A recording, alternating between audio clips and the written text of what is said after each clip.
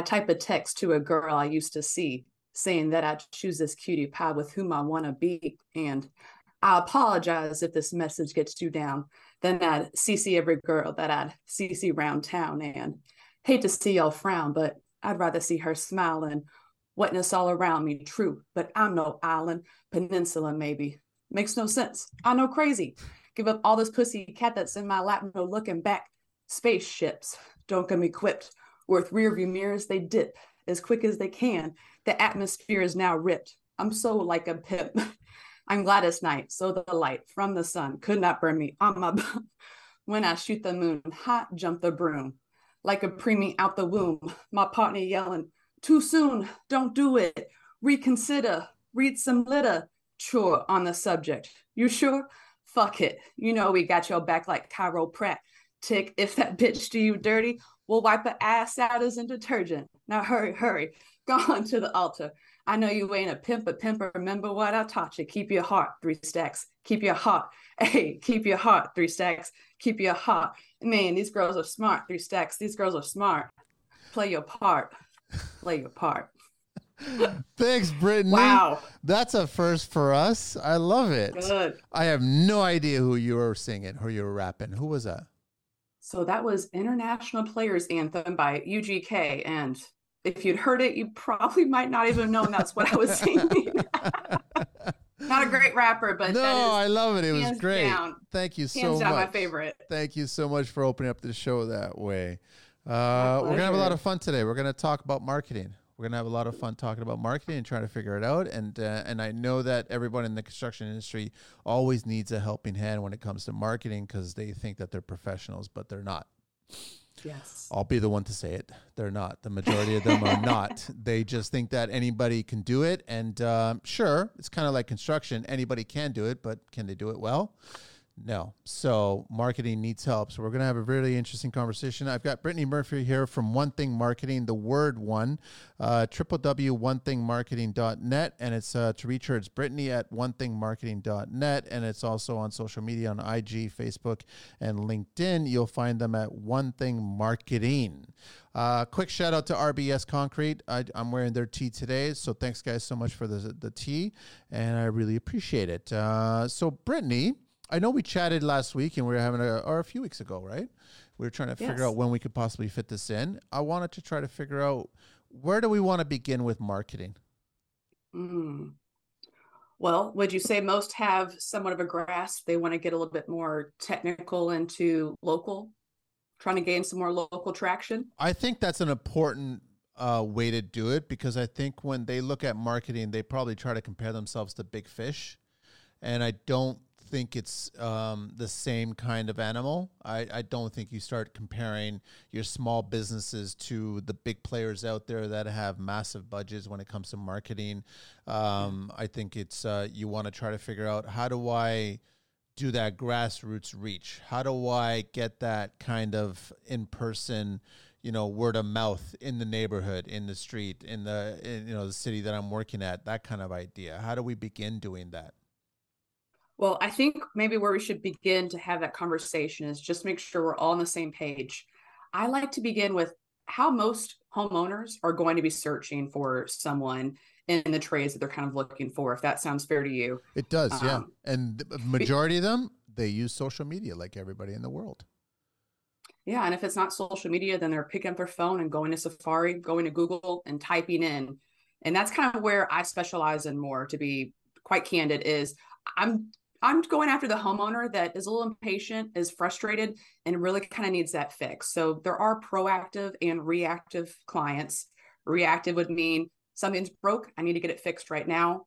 Proactive would be before it gets broken completely or before my wife kills me because I haven't found someone to fix this before the break is coming. They're more of your proactive people. Okay. So proactive, I like to say they really do kind of use social media a little bit more. You're going to be kind of idea generation when it comes to that point of it. But for more of my trades, roofing, plumbing, electric, mechanical, paving, any of those, usually you're kind of fall more into reactive. Yeah. Your homeowner is only calling you because something is broken. They kind of need that fix. So when they're going down more of the reactive, we need to have an answer very quickly.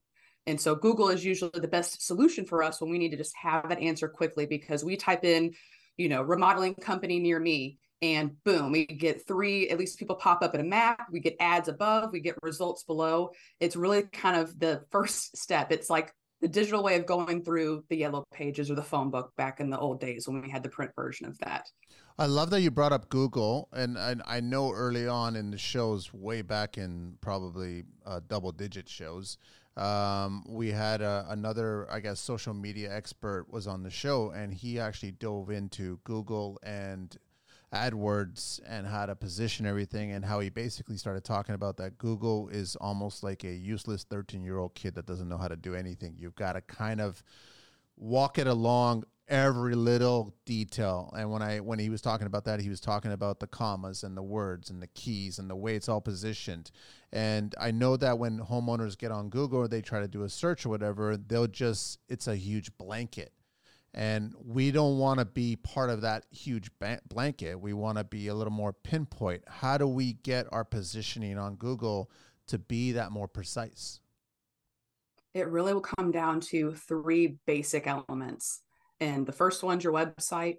The second one is actually that SEO content, breaking down each of your services in your area on your website. And then that third fundamental core step is making sure that locally you are optimized. And that really kind of comes back more to the Google My Business profile that a lot of companies sometimes are struggling working with, but that's where 60 to 70% of all of our clients are actually seeing their calls come from, is that map section. And you know what I'm talking about when I say that little map pack on Google. That makes a lot of sense. Okay. So I'm noticing a slight trend with a lot of tradespeople in the industry that they're not really focusing or paying a lot of attention to their website. They're trying to still hang on to and only use, because of time, I guess, social media. In the last few years, I've been telling everybody, get right back to the website. The website is still an important tool. You really need to do it for those 3 reasons that you just shared, Brittany. That's true. Yeah. And again, if you think more about how impatient are people in your area, or how impatient are you as a person, when we come down to that aspect of it, we have to, again, kind of go through that funnel I just discussed. Is they're picking up their phone and just Googling the answer right then and there. Again, they're kind of, as you said, that impatient 13-year-old, I need the answer. Or you can even think of a toddler asking, why? Google is that perfect resource that kind of gives us those solutions to it. So it is unfortunate that we do think a little bit more on social media when it kind of comes to the trades, just because if we think more about how most of our leads come in, if they're coming because something's already broken, it needs to be fixed, then they're going to be going to those resources where they can just find some businesses, see the reviews, and call them right away from there. Not to say that social media doesn't play a role in it, but it is impactful that Google is playing such a huge space, and it's 98% of all search volume. I mean, I don't know who can beat it when it kind of comes down to those statistics as far as where most searches are coming through. So, but I mean, the argument that they'll always bring up with me is that social is turning into sales. That's just how it works. The way they populate their social and they get their messaging out there and they show their work. But there's 2 folds. I kind of explained to them that I've also been noticing a lot of clients not wanting their house or their work shared on social. They want the privacy. So they're kind of getting rid of our opportunity to get more work. How do we handle those conversations? Because I'm in the same mind. If I was renovating my own place, I don't want anybody to see it. It's my place, right? But we kind of feed off of that to get future work. Yes. And I think one of the biggest compliments you can give the client is that the work you did for them is exactly who they want to do more future work for. And I think we all are hoping whatever we do to our home is in the best interest of not only ourselves, but our resale value, any future sale we have off of it. And so what I've noticed is, when you kind of do give that client the compliment, they kind of understand. And also when you have that more physical interaction with them, you're asking them in person why you need this, what the review could mean for your business, and how you're going to utilize it to protect their privacy. Those are all things that the homeowner just might have been confused on. So they didn't ask those questions. So it was just an immediate, no, I'm not going to do this. But people kind of love their egos being stroked a little bit. So if you actually tell that client, like, this is exactly the bathroom remodel that I've been talking to a lot of prospects about, how beautiful it would look, and no one's taking me up on the design schemes, and this was exactly what you had in your mind. I would just love if I could share this because I want more clients like you, and you were easy to work with. And I think this was a beautiful turnout of our job. Would you just be willing to share that little tidbit, to hope and helps you could help a business like me, continue to grow if you think I did a good job? So stroke their ego, but on I guess, an ongoing basis, on a nurturing basis, instead of just trying to say, because I know that a lot of tradespeople have actually been putting it into their agreements, their contracts, where they're allowed to show some of this content as long as they don't divulge where they live or any identifying family or whatever, right? And they're doing it because it is a sales opportunity for them. But I guess if you do it the way you just described, it kind of makes more sense, where you kind of nurture them along the path, and then they'll be proud to say, you know what, why don't you share it on social media? Because I'm sure there's another family would love to get the same work that we just got. Yeah. And if you're not already putting that into your process, it's psychologically better to ask in person for that favor because they're more likely to say yes. Not people want to turn down in person. You're like, oh, yeah, I'll do it. If you have that follow-up system afterwards to ask them again, they are more likely to actually leave that review because they did tell you yes in person. And we kind of feel that obligation to fulfill the promises that we make to people. So not to say that you should use psychological tricks on everybody, but make sure you're asking in person because I see a lot of people just sending a text or an email and it's so impersonal. And especially if I spend a few $1,000s with you, you don't have 2 seconds just to call me and ask, hey, how did it go? This went great. I loved it. And now you have an opportunity to step in and kind of ask for it there. I love that you just brought that up because I think that us older individuals are really appreciating the phone call or the in-person, like actually stop the DMs and stop the texting and stop the digital communication and go back to the way we normally communicated. I think there's a lot of value in there. Yes. And I mean, the aspect as well, when you think about it, you might get leads coming in to you from DMs, from contact forms, from phone calls, from a variation of methods. But once they're in as a client, like I love having my trades guys ask, how would you like to be communicated with? I mean, just getting to know your prospect on a better level. And especially if you sell anything higher end or more luxury, anything more expensive. I mean, even for my metal versus my shingle roofing contractors, it is a higher expense for that end consumer. So what can you do to help them feel more comfortable throughout that process? Those are things that are going to make them feel comfortable from day one, and then understand as well why your past referrals did leave those testimonials and why, okay, well, I don't even know who those people were. I just saw how great their kitchen looked. All those things do add up to, and it's not that hard at the end of the day, but you have to create a process around it because again, we're not going to win every person we ask to get that testimonial from. So we have to be okay with rejection and kind of keep pushing through it because at the end of the day, that is going to be the digital word of mouth everyone is going to use to pursue your business. And even if word of mouth, they tell you a neighbor recommends, they're still going to look online to see your reputation. So if it only comes through the words of someone, but not the digital side as well, then it's kind of hard to back up those with more statements because at the end of the day, we all kind of want to make sure we're making a good decision. Homes are getting expensive. Mortgage rates are still expensive. We just want to make sure we're doing a good investment at the end of the day. So all those really feed into just a high trust factor with your client and a good close rate at the end of the day. I totally agree with you. I've got so many questions, but I guess before we even just start continuing, just diving into all these questions, why did you get into marketing? I've kind of always had a creative bone in my body.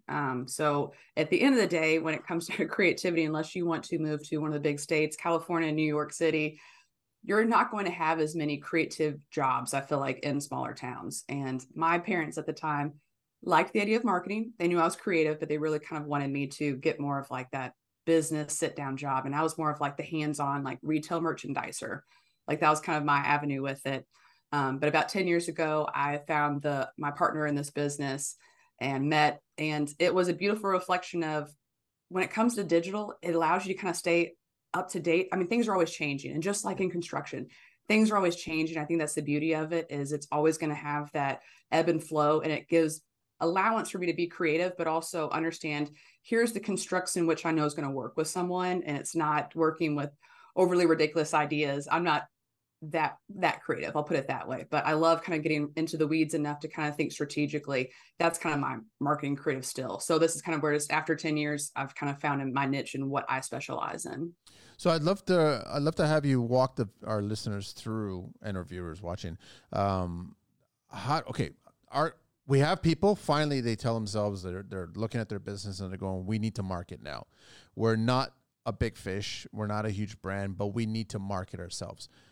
how do you walk them through that? How do you start them? What's the question that's asked first, and how do we go down that whole path? Yeah.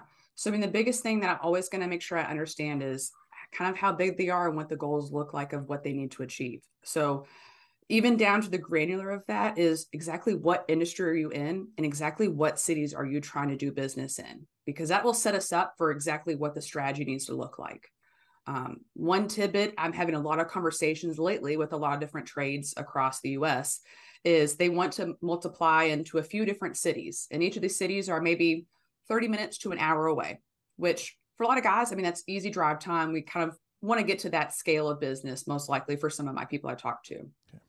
However, Google's making it hard to just rank anywhere. And they're making it where a lot of people use some scammy tactics back in the day, and they're hitting down even harder on those who are trying to do it correctly. So that is kind of making sure we understand exactly what do you want to rank for and what area do you want to rank for that in, because you are going to have to physically be located in the area in which you want to rank for. That's kind of like the hands down talk we have to start at. And that's kind of where we start talking about your Google My Business. If you have that office location, and a lot of guys have home office addresses, that's fine. We have actually somewhere to send that GMB postcard to claim your business. But if you're trying to go 30 minutes outside of that or an hour outside of that, we really kind of get into the conversation of satellite offices for your business to basically make sure you can spread out even further from that. Does that kind of make sense? Yeah, it does. It makes a lot of sense. Okay. I actually wanted to ask you, are social media ads working these days?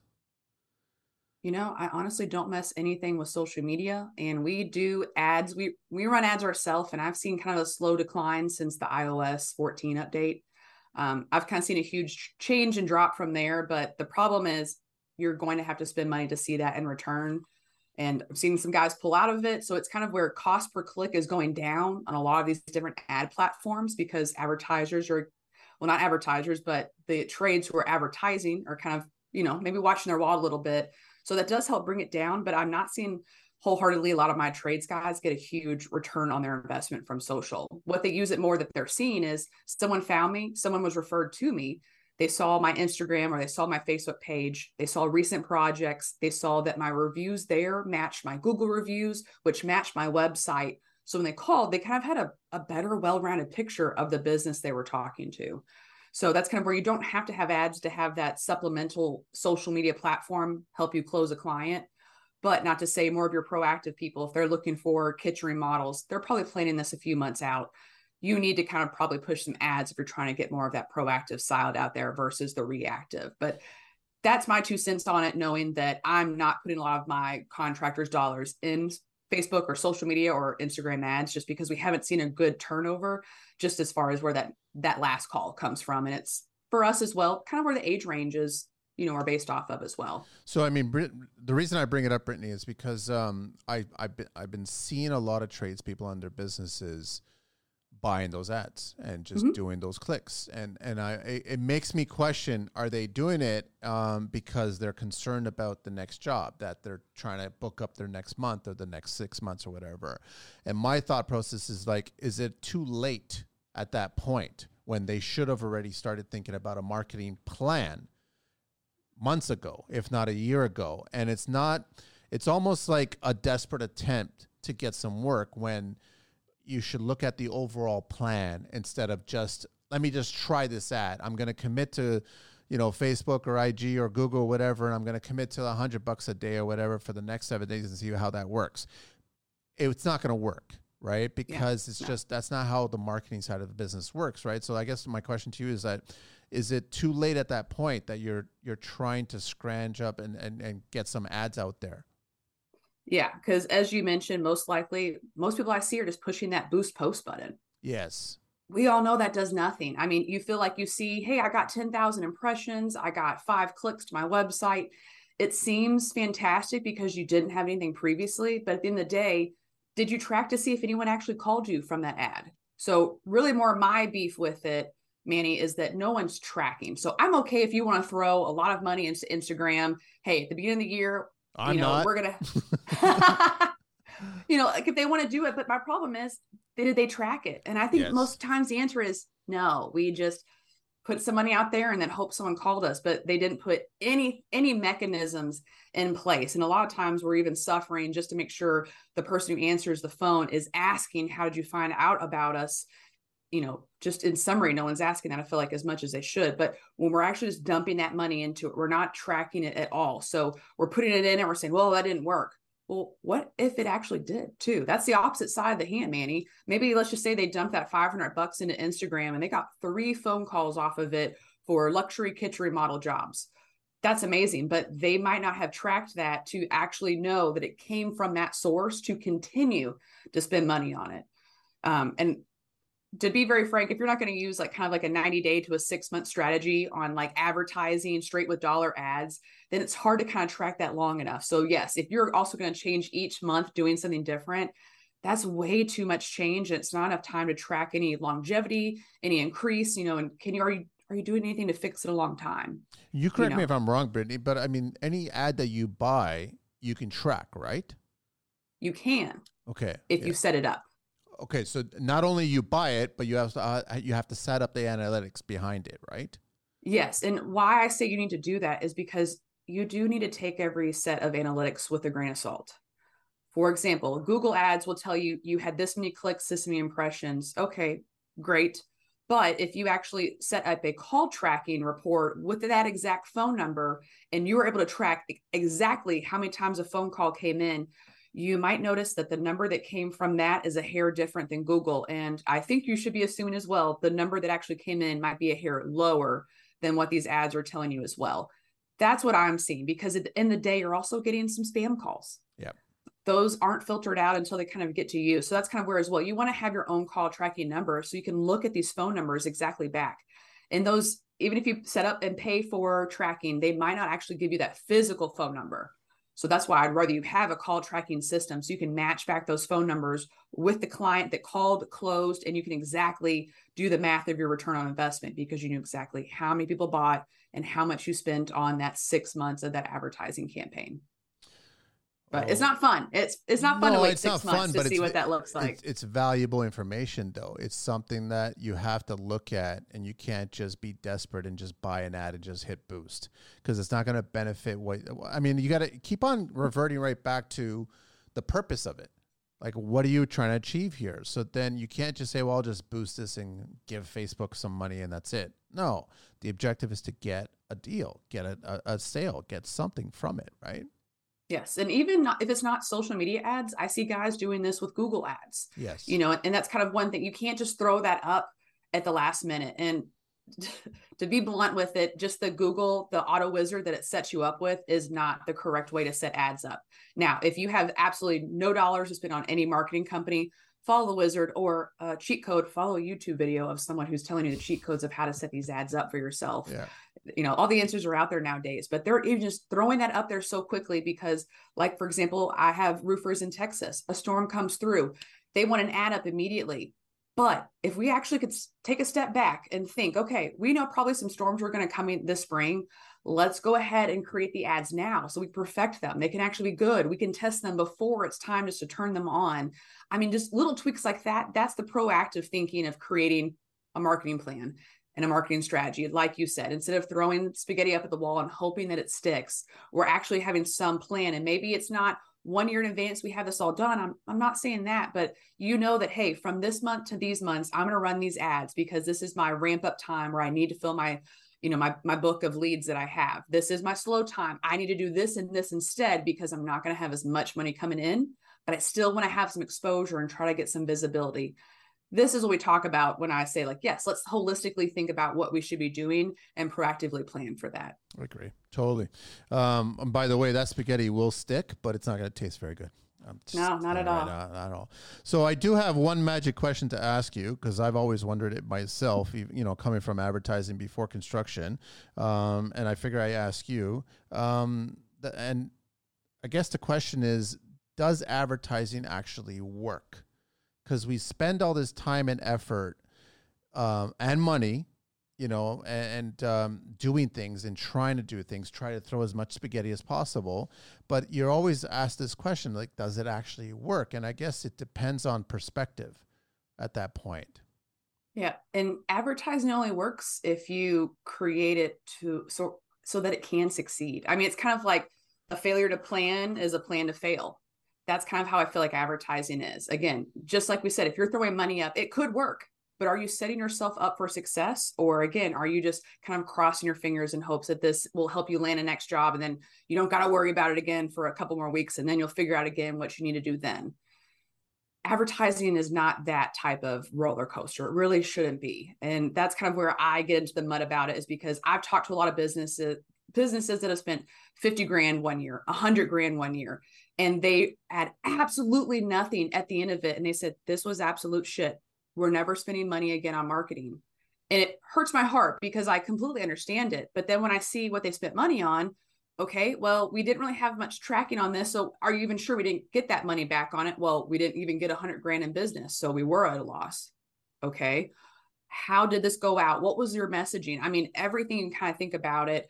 Unfortunately, there are kind of not fly by night, but there are a lot of shady marketing companies out there, and they're willing to easily sell you a low rate package, nickel and dime you just for a few things here and there. And you think it's working well enough for you because you're only paying $500 a month. But that's the bad advertising, because that's when it's just cookie cutter. There is no game plan, there is no customization, and there is no follow through or tracking. So you're just spending a flat monthly amount and kind of, again, crossing your fingers and hoping for the best. And what I hate as well is if you go on autopilot. Yeah. Do you feel that's kind of a common symptom as well? As it is very much, yeah.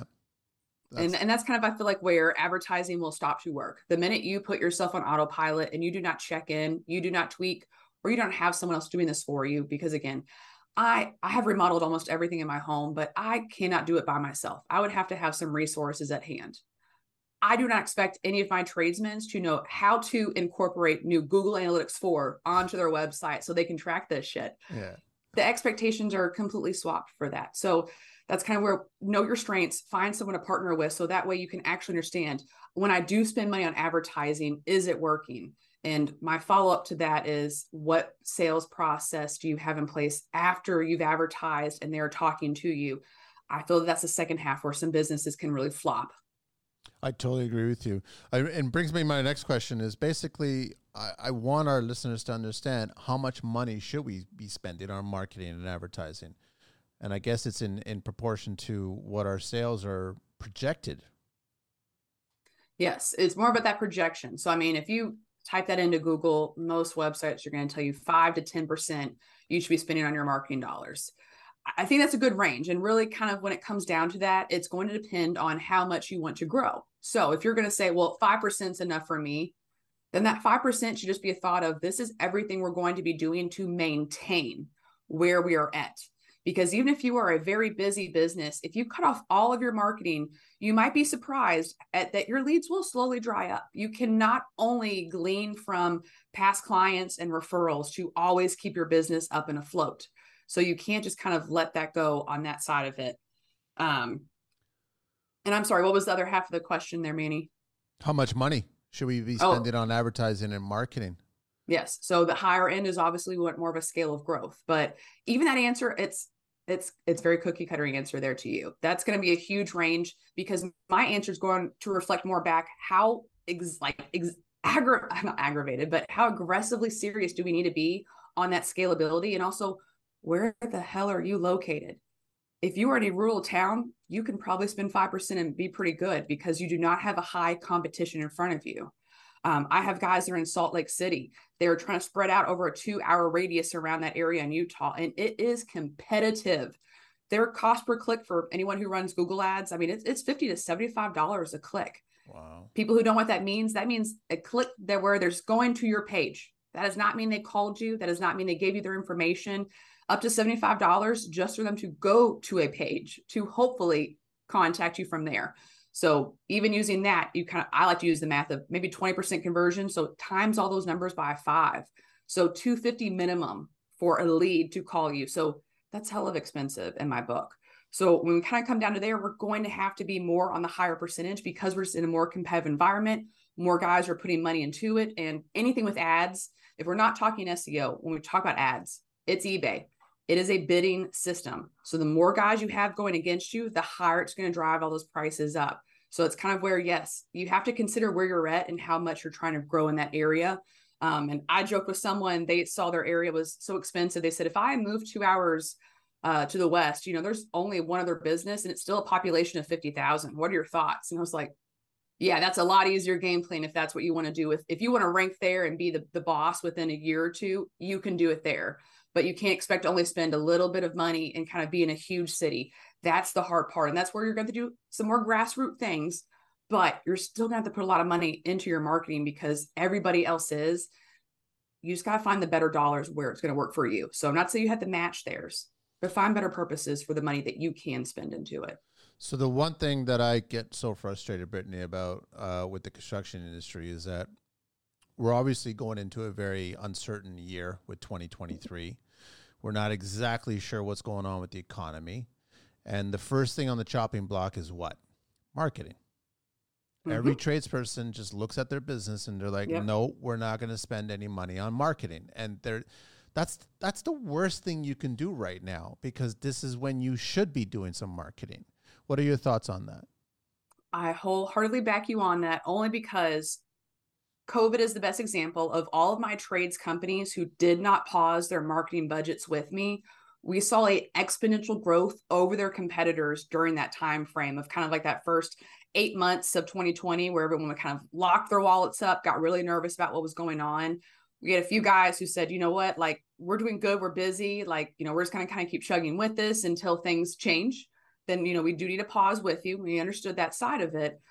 The ones who didn't pause, and there's actually some statistics out there. I'll try to find some maybe before we get off, but those who spent marketing dollars during that time frame when everybody else turned all of theirs off, it was like a 2 to 3 times lead growth over their competitors that didn't. It's extreme. And so that's why, yes, even when we do see that potentially things do not look great, I always say, be more strategic and cut the expenses of marketing that just aren't working for you.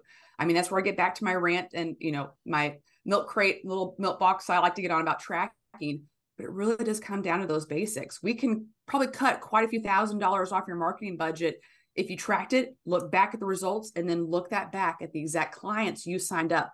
These things are possible. So I know it sounds maybe like that sounds crazy. I can't do that. It is 100% possible to be able to get that type of reporting and know 100% what client came from where and how much return you got on that investment. And the ones that brought you nothing in, cut them. The ones who brought you leads in, keep it. If not, give a little bit more to it from places that you cut. And that's kind of where you might see some of your competitors, the area you were successful at, they weren't successful at. So now you have even more of an avenue to really kind of go down and like just make a touchdown with your marketing, because no one else is doing the things you're doing in that arena. You bring up such a valuable point, Brittany, because the thing is in construction, a lot of people will get a successful client. They'll do a successful job. They'll get such kudos from the client, like amazing work. And obviously they'll just rely on word of mouth and hopefully they'll get another job from it, whatever. But I think some of the missed opportunities that are on the table is that the tradespeople are forgetting to analyze that client. Who was that person, that family? Why did they hire us? What did we do? And why can't we find more people like that and paying attention instead of just waiting for, we're so good, our referral will come to us? No, it doesn't work like that, right? You should be looking at why that family, that person hired you and not your competition. Yeah. And that's your differentiator. The grand scheme of things, that is what made you different enough from your competitors to where they chose you to do that service for them. It's pivotal. And one thing I always kind of harp on my guys to do is the easiest way to start getting into SEO, that search engine optimization for your business. So if you want your website to rank better on Google, you're going to have to create content that your prospects care about. The easiest way to do that is when they call you or you go into their home, there's always those same questions they ask you every time. You always feel like you're a parrot repeating the same things back during every sales meeting. But guess what? Before they asked you, they went to Google and they typed that in. Yep. Hands down, 100% of the time, because what homeowners want to do now that, we all kind of have this access at our fingertips. We're in our homes. We hear bad things about bad contractors. We want to safeguard ourselves. we're looking at these answers because we want to make sure that what we feel comfortable with as the answer, you somehow are close enough to that. Or if that answer was incorrect, you can easily educate us and coach us as to why it makes it better. Now, the questions that that person asked you that ended up booking with you, I bet 9 out of 10 times the same people are asking those same questions. And if you're able to answer those questions with authority, you can build so much trust and a bond and a relationship within that sales arrangement. That's what you want to do. And that's what you're trying to replicate it. So asking those clients, what made you close? What questions were able to answer for you? Where were you confused or frustrated or frightened? And we were able to kind of bring you that solace about our business. Holy shit, Manny. I mean, that's like the holy grail of all communication. You can now put on your website, you can put on your social media. That's the language that is selling your clients. So use that in your marketing. So, going back to the earlier question, advertising works if you make it work well and you make that plan. Getting the language of what your customers talk by and what's selling them, that's pivotal. I mean, that's the message. That's what's going to close them day in and day out versus you speaking to what you think they need to hear versus asking them and getting into their head. Should we be spending some time, Brittany, on trying to grasp what else or what other interests our clients have going on in their lives right now? Like, should we be paying attention to, I mean, we already know that Siri's listening and Alexa's listening, and they're all listening, and we could talk about marketing, all kinds of stuff here, and all of a sudden, we're going to get pop-ups and things like that. But there is some value there to understand who our potential client is and where they're interested in vacationing, where they're possibly seeing their influences, what shows are they watching, what do they like regarding maybe some designer shows that they're liking, some ideas, Pinterest, all kinds of things like that. See where their interests are lying, and all of a sudden kind of get a better understanding of that. So then that's what you can present to them on a sales level. It is yes, exactly. I mean, even just the aspect, if you want to bring it down to the most basic level, what's the family type of an architecture of that? Like, is it a family you're talking to? Is it mainly the female homeowner? Is it the male homeowner? Like, who is that first caller? What are they like and what are they looking for? Because website design, I don't like to get super tricky with it. No bells and whistles are really kind of what sells a client unless you are very much a special, we need to see this before we purchase it, huge purchase of that end. Most times we just need to see enough that we say, okay, this website is relevant to what I was looking for. And I see enough information on here. I'm going to continue going through the sales process of hearing about them, understanding about their services, and calling them or giving a contact form and kind of going down that. And I apologize, my brain spaced on me a little bit. What was the beginning of that question again? No, just trying to get a better understanding of the clients and trying to see what their likes and interests are, because I mean, we're the same. We're always being sold to, and then we're turning around and selling them. But I think if you had more ammunition on trying to figure out who the family dynamic is, that will benefit you with a potential sale. Like you're going in, when you first walk in there, you're just going in because they found you, but they haven't hired you yet. So if you go in there with more information about their interests and their likes, you potentially will get that deal. Yes. And so that's what I was saying. As far as the visual design of your website, you can incorporate that with their personality style. But again, if you actually ask these questions to them in person, then your sales meeting is better, because now you're saying about how this is going to help reflect the lifestyle that they want to live. That's what we're all thinking about. I mean, we're not thinking about, crap, I have to get a complete entire new HVAC system. This is going to be $6,000 I did not want to spend this summer. That's where their head's at. But instead, when we talk about, if you look at almost any HVAC website, they're very family oriented. Mm-hmm. A lot of times they're the American scheme colors, because that's kind of what we think about when we think, for some reason, our air and our heat.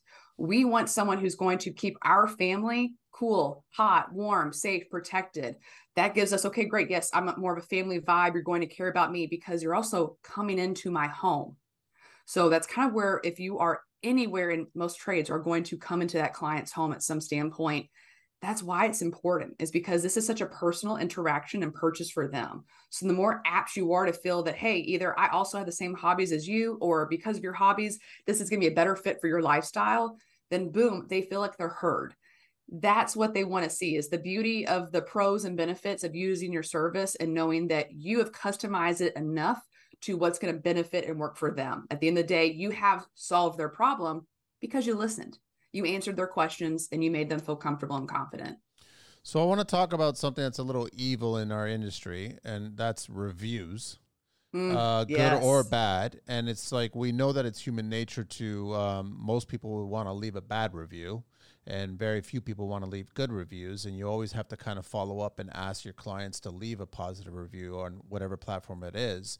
But in construction, I get a lot of people reaching out to me telling me that I didn't even do the job. I didn't even quote the job, and I still got a bad review. They left a bad review on their favorite platform or whatever it was, saying that he didn't make any time for me and he wasn't approachable. And he was like, it was just someone just taking the time to just be negative about something that wasn't truthful. How do we handle good or bad reviews? Well, the first step would be not to take a shot of whiskey or anything. Yeah. It's not the way to handle it. I've seen some responses that I only hope the business owner was a little bit tipsy for when they wrote back to that. It's a really kind of crappy place to be. It's like pulling teeth. What we want is we want more good reviews. And the problem is Google makes it harder to get rid of those bad reviews. So the solution is to get more good reviews. That's kind of the process that Google even tells us by. So one thing is, if you do get kind of those reviews where, in a sense, they did not use your service, if there's any hope of derogatory language or anything that just seems so untruthful or false, you can still try to appeal it to get it removed. So still try, because again, if it's something that just slanders your company, go through that first step to try to get it done. But unfortunately, 90% of the time it is going to be stuck on your profile. So when you do have that bad review, you have to respond to it. There is no ifs, ands, or buts about it. The reason I say this, Manny, my last name's Murphy. Murphy's Law has been a part of my life ever since day one. So with that being said, I'm the type of person that when I look for a business, I'm going to go to the 1-star reviews. I want to see what are the biggest complaints that this business is going to have, or that I might see in my experience with them. Through that, I can kind of see, okay, was it the client's fault? Was it the business's fault? And from the response from the owners on the businesses, it helps me even more figure out who it was. As I said, if you are very frustrated when you see that review and you just let it run loose and on your opinions of what that review meant to you, then it's going to look bad on yourself as a business. Okay, maybe this person was in the right and now you just completely took a left field to it. So instead, we want to take a breath, respond to it. If it is someone who did not utilize your services, stay a little bit of a story of what happened. Miss Jones, I'm so sorry to hear about this. When Manny came out to give you a quote for your kitchen remodel, he listened to all of your needs. We try to fit a budget together in a timeline that would work best for you. However, it looks like we weren't the best fit as a company at that time for your needs. We hope maybe in the future, one day we can be. We again apologize for the experience. I'm the owner, David. You can call me at my direct line here to tell me about anything else you would like to discuss, as I want to make sure this is addressed. Now, that might be a little bit longer than a few sentences, but what I saw as a person who is potentially getting the service done is I saw, okay, so that was just a quote. So this person didn't even use them. They just didn't like the pricing. Okay, well, as a marketer, their website didn't mention anything about pricing. So I can kind of understand why people could get frustrated because they have no idea of it. But that looks more like it was the potential client's fault than the business owner's fault for just assuming that this should be only $5 of a project versus a $5,000 project. So that really does give perspective to it. And if it was a bad service, just apologizing and saying for them to reach out to you for a solution and giving that the direct place they can call or email, that is all I want to see, because whether that person called or responded to them, and most times than not, they don't, it looks so much better on my end because you're not hiding from it. You're not making excuses. You're just asking to come to a solution with them. And here's how they can reach you to do that. And to me, that's very professional. And that's all we want to see at the end of the day is, at least if those 1-star reviews, those bad reviews, you're somehow taking responsibility and trying to flip the script. So therefore, it looks like you are going to do anything in your possibility to make this right for the client and for any future client as well. I love that, Brittany. It's great. And then you could have the shot of whiskey. Then you can have the shot of whiskey afterwards to celebrate. You can be very upset that you had to be so nice about it. I mean, trust me, that's why we offer that as a service, because it's hard. I mean, We've gotten a bad review. We moved in, we were renovating our office. Someone came after we changed our business address, but we had not moved in yet. And they said, this is a fake business. They're not here. The place was empty. And so our response was, it looks like, we can see the date they left it, and we left it just 2 days after, so sorry you showed up 2 days ago. Our office is in renovation. It's supposed to open at the end of this week, November 7th, 2021. We kind of gave them that type of information. So if anyone sees that review, they see, okay, well, this guy just showed up during the renovation and was pissed at them. Like, he didn't hire them. He paid them no money. Yeah. Like, okay, it just sounds like he was having a bad day.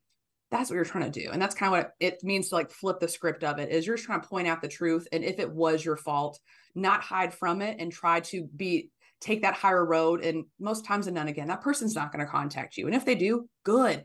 This goes back to what were the issues and where are some areas of communication you could work on in your sales process. I mean, asking for this bad feedback is always going to hopefully and usually give you some good information to make those changes of your business on. You're not going to make a lot of changes from only positive reviews. Those bad reviews will help you make changes in your business to help you only make it for the better in the future as well. I love it. I wanted to ask you, in today's digital age, can we still go back to old school marketing tactics? Do they still work? Like, I don't know, gift with a logo on it or something like that, or just like, I don't know, yard signs, or like those old school techniques. Do they still work in today's digital age? Yeah, I mean, one thing we make for all of our trades is like door hangers. So if you're working on someone's home, you're going to do basically touch the 4 houses around. Well, actually 5 houses around. So the 2 on the sides, the straight across, and the ones parallel to that. Just as a good little basis to kind of get your information out there, because most likely that neighbor probably knows these people. And I'm in a cul-de-sac. I actually know everyone, all these 6 houses that face me. So if I did see someone had a renovation done and I got a little door hanger for it and they said, hey, we did your neighbors, and I could see the truck always in their driveway this past whole month, because we can see it. We're driving past their branded trucks.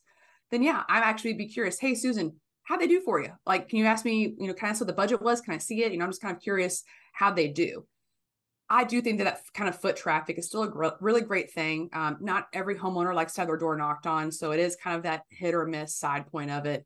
But kind of getting down to those basic things you can just kind of keep incorporating into your process. Try it, test it, and track it. For example, some neighborhoods in some areas will be very, very apt to door hangers, asking their neighbors and going from there. Other neighborhoods, I don't like anyone in my neighborhood. I'm not going to ask them anyone. They obviously chose the worst person in the company to come to our neighborhood. Like Susan sucks. Yeah. They're going to be completely different. So try it and test and kind of go back to it from there. But when it comes to kind of branding, I like to see, yes, I love to see yard signs. I want to see the logo on your truck, because these, again, are all trust factors. When you show up to my home, I see it. I know that it's you. Those are all very important things to us. And I kind of feel like pamphlets, brochures, physical and tangible things you can give to the homeowner while you are in their home always plays a huge role too, because it's something afterwards. Okay, well, now I can tell my fiance, hey, here was his quote, here's what he gave, like, what are your thoughts are? We can kind of have that conversation versus leaving me with just nothing. And now I got to go through my brain to kind of rack out what I think the conversation was about. So I think they do. But again, it is all very different for every industry, every area. So try what you think is working best. And if it's not working well, then you can stop it. But that's where I wholeheartedly believe, have that different phone number, have a call tracking system for all of these different things you do, because 9 out of 10 times they'll probably call you from that pamphlet. But again, you will have a special offer on these things. So that way, when they see it and they say, hi, I see that you have a 21% off for first time callers. That 21%, that's a weird number, 21. Well, I know that came from these door hangers, because that's the only place we have 21% off, 22% off on our billboards. So we know when they call with that, that's where they came from. I love the whole tracking thing, but I'm just wondering, how much time is that going to consume to kind of follow through with all that stuff? I mean, because tradespeople in general, like, first of all, you're fighting them because they don't want to give a marketing budget. Second, they want to come up with a marketing plan. Third, they don't want to spend a lot of time on marketing. So it's like you're asking these people 3 things that they really don't want to do, but I'm telling them right now, they have to do these things. That's the problem. For you to solve what you are worried about potentially happening in the near future, you have to come up with these 3 things to begin with. So you have to find this time, you have to set up a plan, and you got to allocate some money to build this out. Yeah. And I mean, we use CallRail. I mean, do your research and find your best one, but it is not that long of a setup, and it's a one-time setup. So remember that. You can create all these phone numbers. You can create 10 of them, have them all written down, and then decide which one goes to which avenue of your marketing dollars. Once you set that up one and done, you really don't have to do that again. And a lot of times, like House Call Pro, Service Time, there's some really good programs out there that are CRM systems. So not only will it do the call tracking for you, it'll help you decide, okay, how many of these callers did I give a quote to? How many of those quotes did I actually close? How long did those projects take in total? I mean, this is all information that's still good for marketing. I mean, it's not maybe not 1% geared just towards SEO, but it's geared towards all the different type of marketing avenues you're going down. This gives you more insight to your client and your lead base. So you might find out more and more. It's a 6-month lead time for me to find them, quote them, close them, and kind of get them started.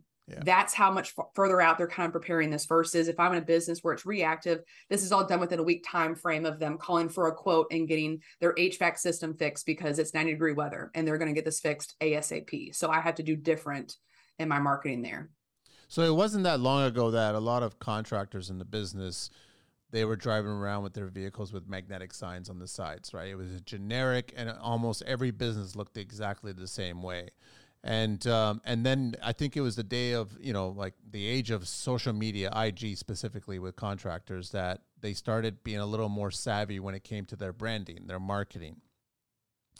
But I also noticed that there was a lot of companies out there that were asking me questions about, should I rebrand?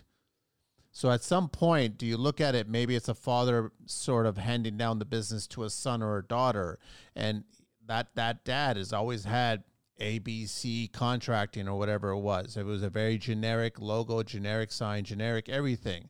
But that's not going to stand out, and you're dealing with an old school type of person where it's like, well, I always got my work because of the work. I didn't get it because of the marketing. Well, today you have to get the work because of the marketing. So when do you decide to rebrand, Brittany? It's a good question. And usually when the decision is done is when management changes hands over. And a lot of times it's because they're rebranding because maybe the vision or the feel of the business doesn't match how they feel that they are, or the new homeowner environment in which they're getting clients for.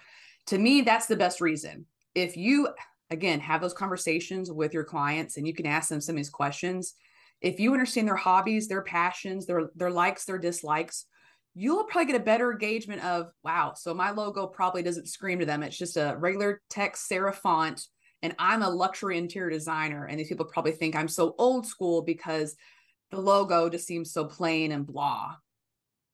These are the questions you can actually have answers to. And you can wholeheartedly ask them that, hey, like, do you think that this matches like what you're trying to look for? And again, this is after you've worked with them. After you've kind of closed the client, you've built that relationship, you can ask these questions because they're going to be more candid with you too. Yeah. Maybe that say, the logo is boring, but you showed up and the sales presentation knocked us off our feet. Your logo sucked, but the website had so much information on it.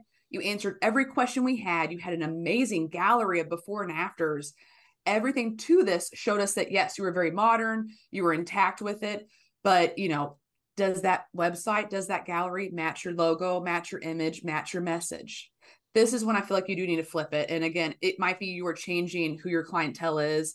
That's time for a rebrand as well. So if you're going from, you're doing a lot of commercial work and now you're going to be more of the family type of remodel, then you have got to change it because that very professional logo for commercial worked. It might not appeal to a homeowner because they feel that's really, just very boring. It doesn't seem like they seem fun or caring, or, they want to really sell. They really care about HVAC, or they really care about remodeling. They really care about construction. That's kind of where I think what we like more about the rebranding is it shows you have some passion in what you do, because the logo isn't just so plain and generic anymore. People are trying to customize this and they're trying to create a vibe, create some type of personality that they have so that way people can connect to that personality. So whether it's the logo, whether it's the color scheme, it also comes down to that language. Are you using the language that your new clients are using, that they feel that they want to describe them and also the contractor that they'd be working with? Those words have to match of who they think they are and who you are at the same time. Okay, I love that. It's great. I wanted to ask you, at the beginning, we started talking about geo-targeting. We started talking about how we can get our messaging in local areas because that's where our business is all set up. And I was actually surprised to hear about a company years ago. This is decades ago. They actually got into TV, not realizing that they could afford TV and it worked for them. They actually generated a lot of sales because of that. I guess it was just cost effective at the time to get into TV. Are there any other advertising avenues that we can consider now that will benefit us outside of the digital age? Is TV an option now? Is radio an option now? Is it like things like that? Are people still advertising in newspaper? I don't know. Like, does it still exist? I don't know. Yeah. And I mean, the hard part is, for example, I think that most phone books are very out of date as far as a marketing avenue for most of my trades. I have only found one client because they tracked, they were able to quantify that they got a third of their phone calls from the phone book that they've had a full page advertisement in for the last decade. Because they tracked it, I was like, okay, so who is that client then? Like, do you know who that is, or do you just know you have this many phone calls? And they said, well, to be very frank, it's clients over the age of 65 who still have that in their home. And although they have a cell phone, still prefer just to use that because it's simpler for them. And I said, okay, you have proven to me you can keep this as a successful marketing method. But I've had other guys who have that in there and they're like, we haven't gotten any calls from it. Well, what you're trying to do isn't really targeting towards that homeowner. So it really is, it's 100% custom to kind of where your area is at. A lot of times in some cities as well, there's such a huge TV bundle, and especially with the digital ads they'll throw with it on, like Spectrum is the local one here. So they'll put you on basically like you could be on the Roku channel. So all those different programs and apps that they have for just the regular, non-cable TV, you can have your advertisements there. I think those are helpful. How expensive they're getting and if that's working or not, that's where it gets really conflicting. So my fiance loves Porsches. I do too. Because we talked about it one time with a dinner conversation with our friends over, I have been targeted for the last 3 weeks, I shit you not, with Porsche ads. And I almost just want to respond back to and be like, you were wasting your dollars, which is making the vehicles more expensive and out of my price range to buy anytime soon. Please stop, save your dollars so I can afford this in the future. Those, it's great how crazy and a little bit scary targeted ads can be, and they can be so custom and perfect like that. But again, you have to take that with a grain of salt because it's targeting me just because it heard me say the word once or twice through my phone. I've not gone on the website. I've not done anything of that, but I'm getting targeted with those ads. So it's always going to be ebb and flow. And that's kind of where the answer, I can't tell you a cookie cutter for everybody. And everyone listening, don't take a marketer's cookie cutter answer for you. Yeah. If you find something's going well, try it, track it, test it. That is the only foolproof way you're going to know if you spent $5,000 on this radio ad or $5,000 on this TV ad, or if you're an advertiser on a podcast station that's local, just track it. That literally is hands down the only way. And I'm sorry, it's probably not the great answer you were looking for, but it is so custom as far as exactly. No, I totally agree. Who that buyer is. Yeah, you gotta, because the thing is, I've told everybody, your business is unique. We're all tradespeople. We're all contractors. We're all renovating. We're doing plumbing. We're doing electrical. We're all doing these trades. But what sets you apart? What makes you different? Then your messaging should do the exact same thing too. You shouldn't have the same messaging as your competition. You should be looking at other options. But it was a nice lesson to hear that story, because they never thought that TV would work for them.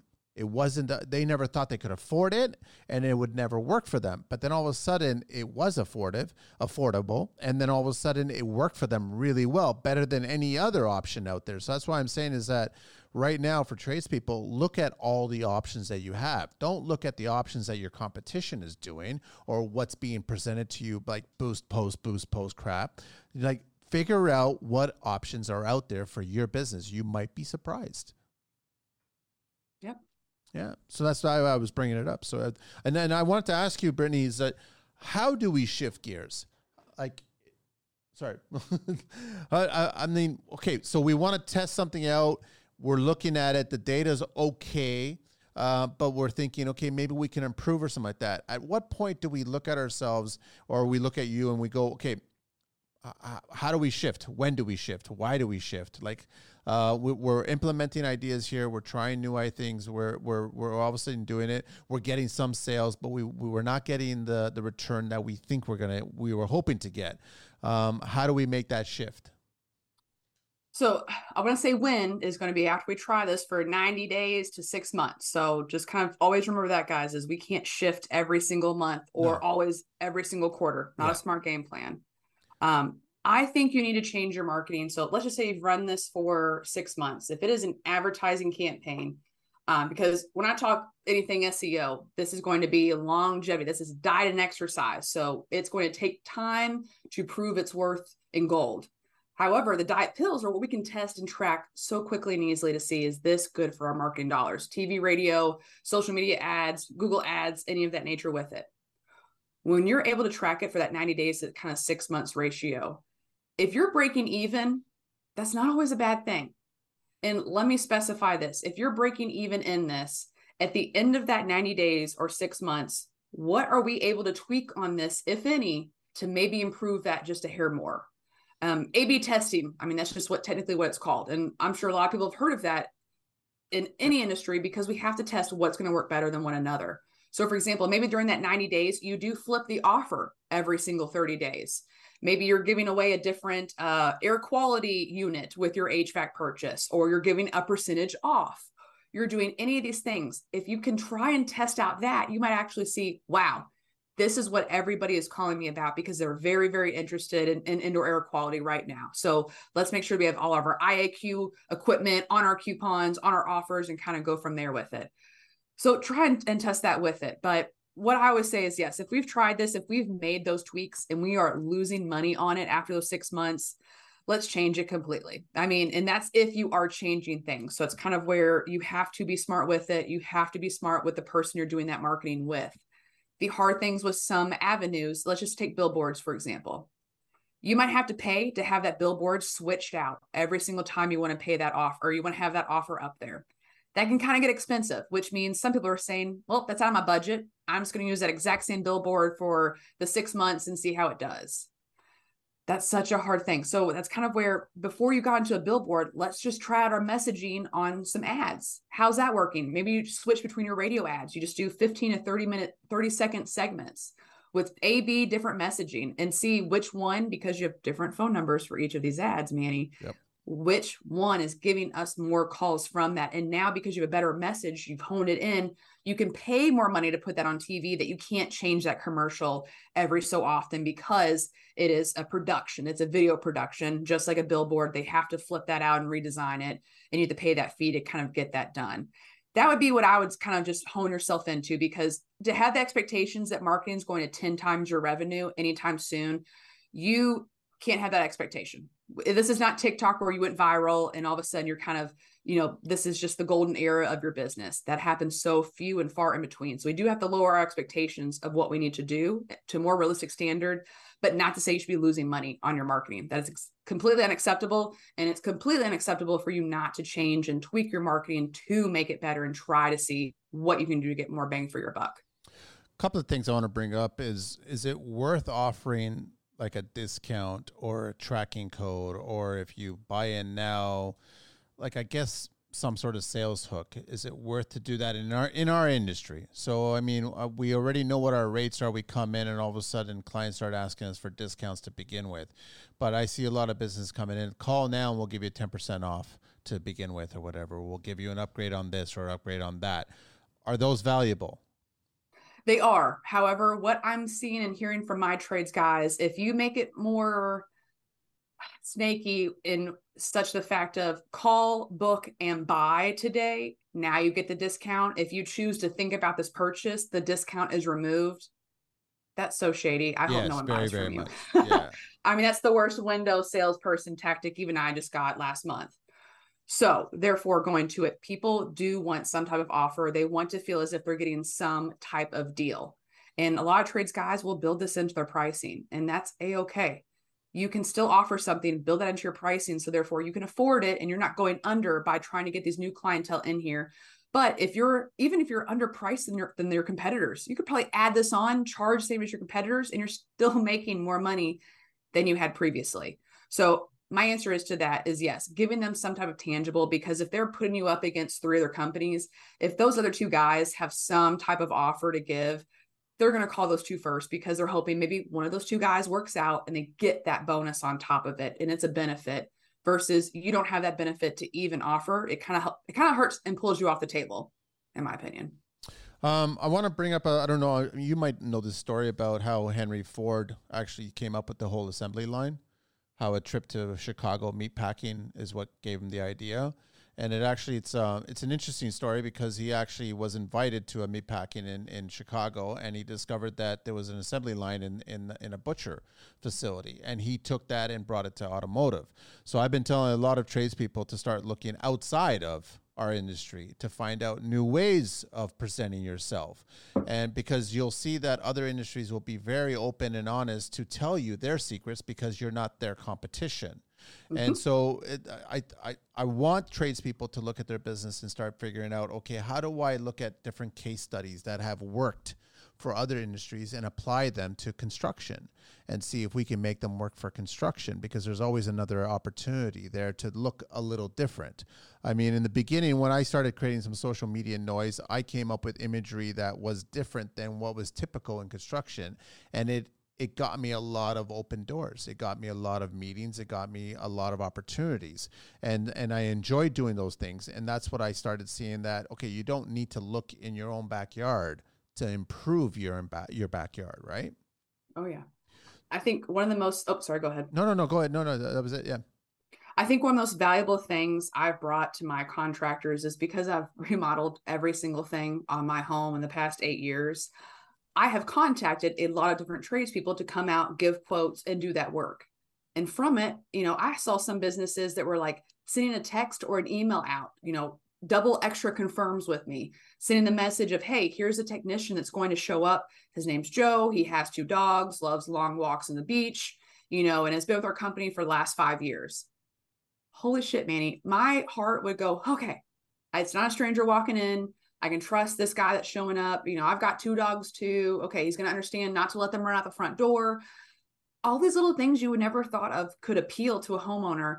And I got that from them. So that was something I shared, like, hey, can we have more team pictures? Can we have more information such as that? Because it might be a female homeowner that's a little bit worried just about who's going to come in. There's that little bit of scare and just fear that people might have in their mind. What can you do to abolish it?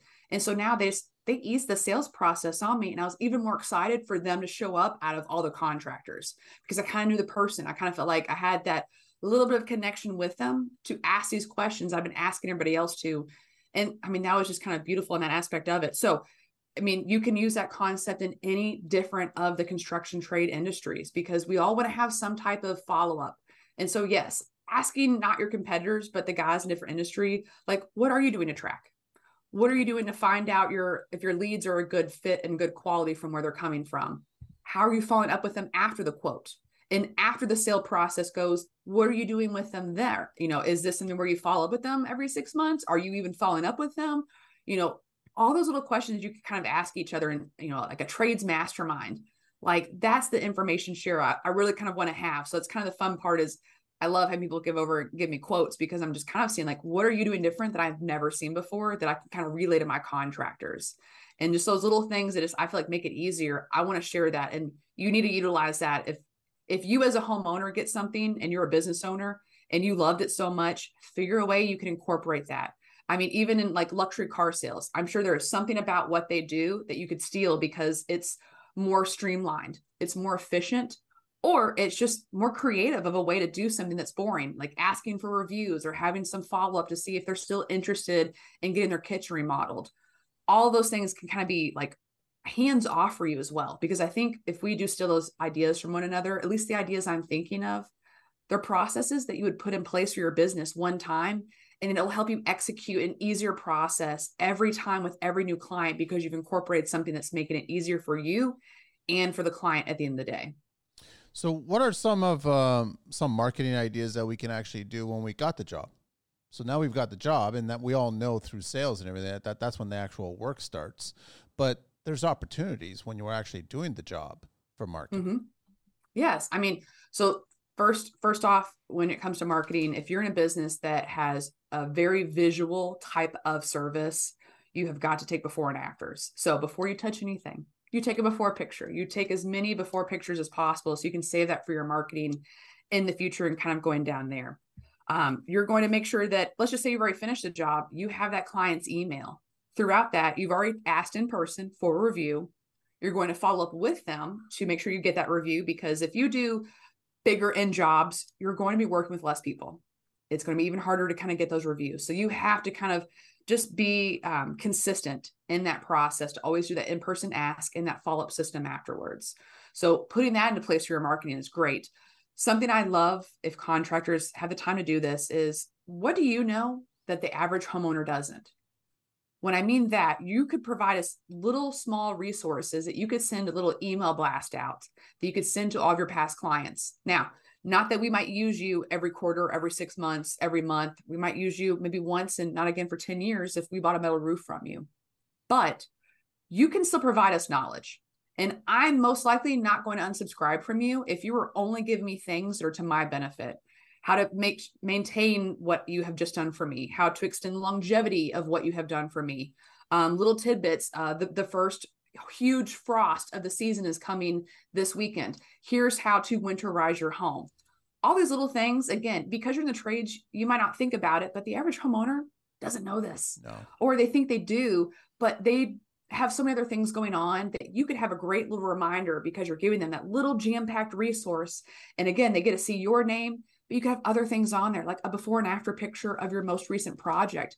Because again, maybe you have, and maybe it shouldn't be the maybe, you should have email addresses of those that you didn't close, along with ones that you did close. So that way you can send them different types of things, sending all of your progress jobs to the people who didn't close with you. And you can send all the resources to those who did close with you, because it's kind of a different potential prospect, but you're still crossing that marketing over, because maybe you did their bathroom. Well, now the guest bath, it needs to be done. And they just saw a great before and after, and you just had a resource about how to make sure your pipes don't freeze over this winter. Okay, wow, I just might go ahead and just click on this photo and see what it looks like. Well, now I'm on your website, and now I have the opportunity to see more of your work, potentially call you or leave a contact form asking for a quote from you. I mean, those are all great things you can do. Given you finish the job, you're going to continue to touch these people after that job is finished. And the more you touch them, the more opportunities there are to have a great marketing referral relationship with them, or just random leads because you sent that message and they went, I know you told me to protect my pipes and turn the water off. I didn't. And now my pipe's frozen. So I need you to come over here. And luckily your phone number is right there in the email. And I just called you because it was the last email I opened. Yep. These are just, again, easy, streamlined steps that you never know the possibilities of what if you could be there at the right moment. That's that's just the goal, is to be there in the right moment. And these little things are kind of triggers or what can help you just be remembered in that client's eyes, as long as you did a good job. I agree. And I also wanted to add that I guess there's two things that most tradespeople in the business will leave a client with after the job is done. And they'll always ask them for hopefully a positive review if they have the time to do so, right? And then also ask them to possibly refer us to another job. But I think there's many more things that we can ask of them at the end of it. Once you completed the job and everything's gone perfectly and everything's gone well and the clients are happy, I think there's better last impressions that can be left to the client when it comes to marketing opportunities. What are your thoughts on there? Yeah, just going back to what we said earlier, if you at the end of that could ask them all those questions, because again, it's only going to be at the very end of the job, they'll probably give you all the truth because it's done at this point. They've paid, they don't feel like they have to be nice to you potentially. They're maybe just going to tell you the raw truth with it. Ask them everything. What made you choose us? What did you like about this project? What went wrong on this project? Where can we clean up our communication? Did we give you enough communication? What else? Is there something we could help you with? And that might not be 100% relative to your industry, but I love the concept of referral relationships. So if they say, well, to be honest, we need to get the roof done on our house. Oh, I actually, there's 2 companies in town I highly recommend. Would you like me just to go ahead and write down their information for you? Oh, yeah, that'd be great. Again, you could create a referral relationship. Hopefully that roofer will refer remodeling jobs to you, vice versa. But instead, what you can do is you're leaving that long lasting impression about how helpful and how much you care about them, even if it means at the end of the day, you didn't make any dollars off of it. Giving them a name of someone else to go to is not going to make them tip you higher or giving you more money, on top of the job they just paid for. But it's going to help them remember you and probably even make a better referral relationship. If their neighbor comes over and they say, wow, Becky, this kitchen's fantastic. I'm sure this cost an arm and a leg, and it probably took a year to get done. This is just incredible. And she goes, oh, actually, no, it was a local company. It took 1 month. And it was not as bad as you think it was. Like, yes, I picked some things that were probably a little bit higher price than what they had in the budget, but great experience. And they actually helped me find the roofer. I mean, all those little things. It's just like what you would want a friend to do. I think that's the concept we should all think about is if you had a friend that was doing this for you, what would you expect that friend to do? Have your back and ask you questions and engage in a conversation with you to make sure that they're helping you as much as they can. Those are the things I feel like you can really do at the end, because that's going to hone in your marketing message. And if not, hone in a better relationship with future referrers from that client to come to your business. Is there such a thing, Brittany, as too much marketing?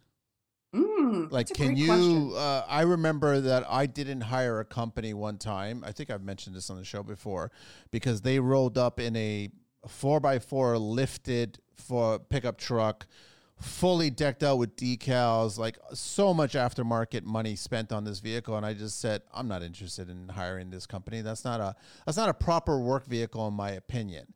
Right. So I just started thinking, okay, is there too much marketing going on at some times? People get a little too crazy with having everything branded to death. Yeah. So just my personal feelings is, yes, the over the top marketing and branding, it doesn't sell to me because it feels a little too gimmicky. Yeah. And I feel that you're not making a connection with me. You're just more about guerrilla marketing. I need to be everywhere and everyone knows my ABC construction company name because I have a gorilla on the side of my truck. Yeah. Okay. I don't know. That's not going to sell me on it. I'm still probably going to look at your business, look at your reviews, and make sure things kind of go from there. So I'm not a huge fan of that. I'm also not a fan of just too much marketing in general, in the aspect of if you're a business owner and you say, okay, this is my entire budget for the entire year. I want to do all these 10 things. Well, if your money is, let's just say, in a pitcher, and if I pour that pitcher out into these 10 cups, well, these are 10 very lowly filled cups. You're not putting a lot into each of these, which means you're probably not getting good results. You might not be tracking them to make sure they're using it effectively, but you wanted to be everywhere. You wanted that omni-channel presence. I wanted to be known, and I really kind of want to go down that branding route. I'm not a fan of that because you might be putting some money into cups that are not going to fill what you need to be doing. It's just going to be dollars out versus dollars in. So instead, knock some of those cups out, pour them into a few. I mean, to have 3 or 4 marketing channels is way better than to have 10 spread out, not greatly used, tracked, focused, or tested on type of marketing channels. So the other aspect, people are too afraid to get too busy. So you do have to be smart with it. But I'd rather know what channels are going to go good. So that way you can better test your money out with different places because you know where it's going to be effective. You have the game plan. We've proactively talked about this. And we're not doing too much where we're going to get too busy. We're scared. We're just going to do the right amount and we can still scale. You can always go up. But it is, I think, hard. And sometimes the worry, if you spend too much too quickly, you're going to grow. You're not going to have the employees there to maintain the type of call volume you're getting. And that can sometimes be a negative aspect on your business if everyone's saying, yeah, I called ABC Construction and they pushed me out 6 months. Like, who the hell are they? They might never call you again versus if you have a good handle and grasp on what you're doing, that's probably going to help edge the blow somewhat as well. I totally agree.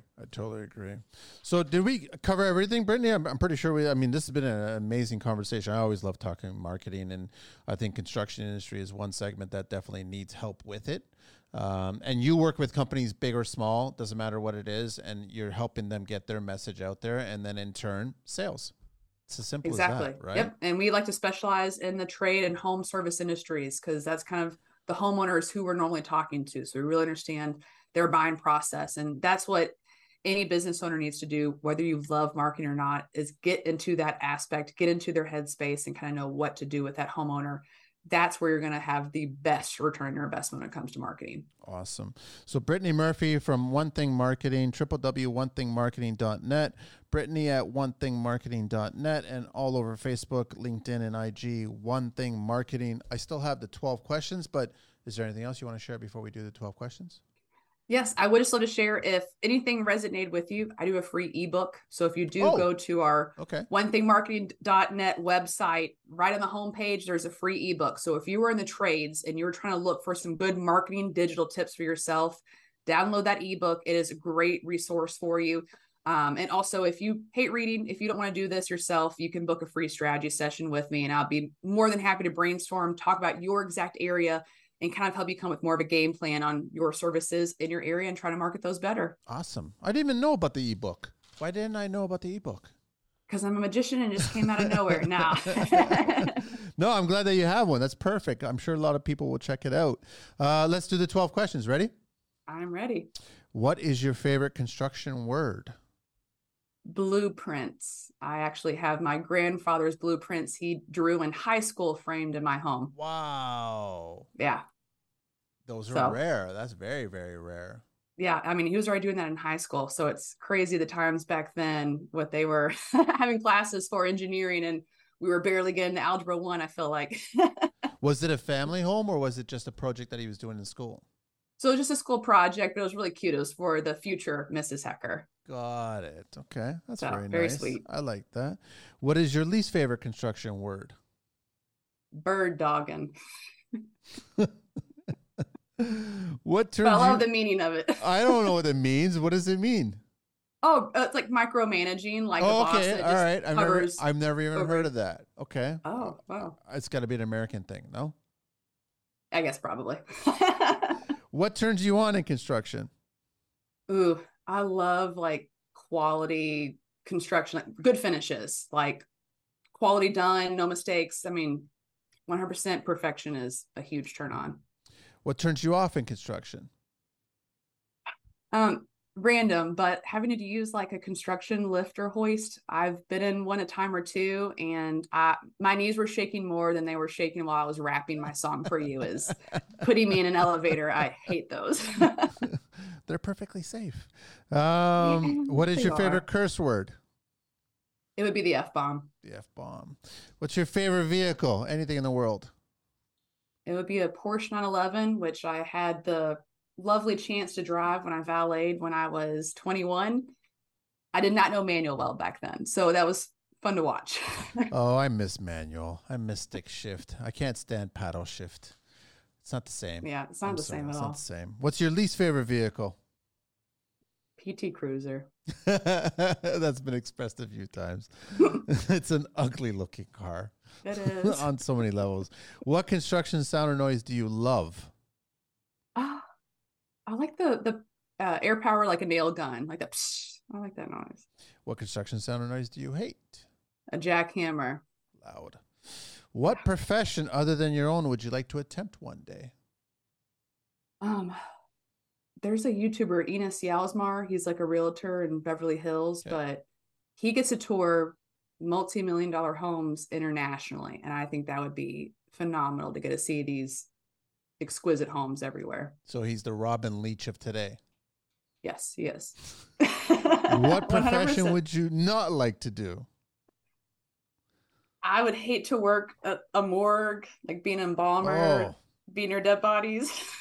I've been in one of those before. No, thank you. If heaven exists, what would you like to hear God say when you arrive at those pearly gates? The gang's all here, and we've been waiting for you. Brittany, thank you so much. Absolute pleasure having you on the show and sharing so much insight. We needed to hear it. We truly needed to hear it. So thank you so much for being on the show. It was my pleasure, Manny. Thank you for having me. Everybody, again, Brittany Murphy from One Thing Marketing, www.onethingmarketing.net, and reach her directly at Brittany at onethingmarketing.net, and also on social media, Facebook, LinkedIn, and IG, One Thing Marketing. I think that's it. That is. All right, great. Thank you so much, Angelina. We are out of here.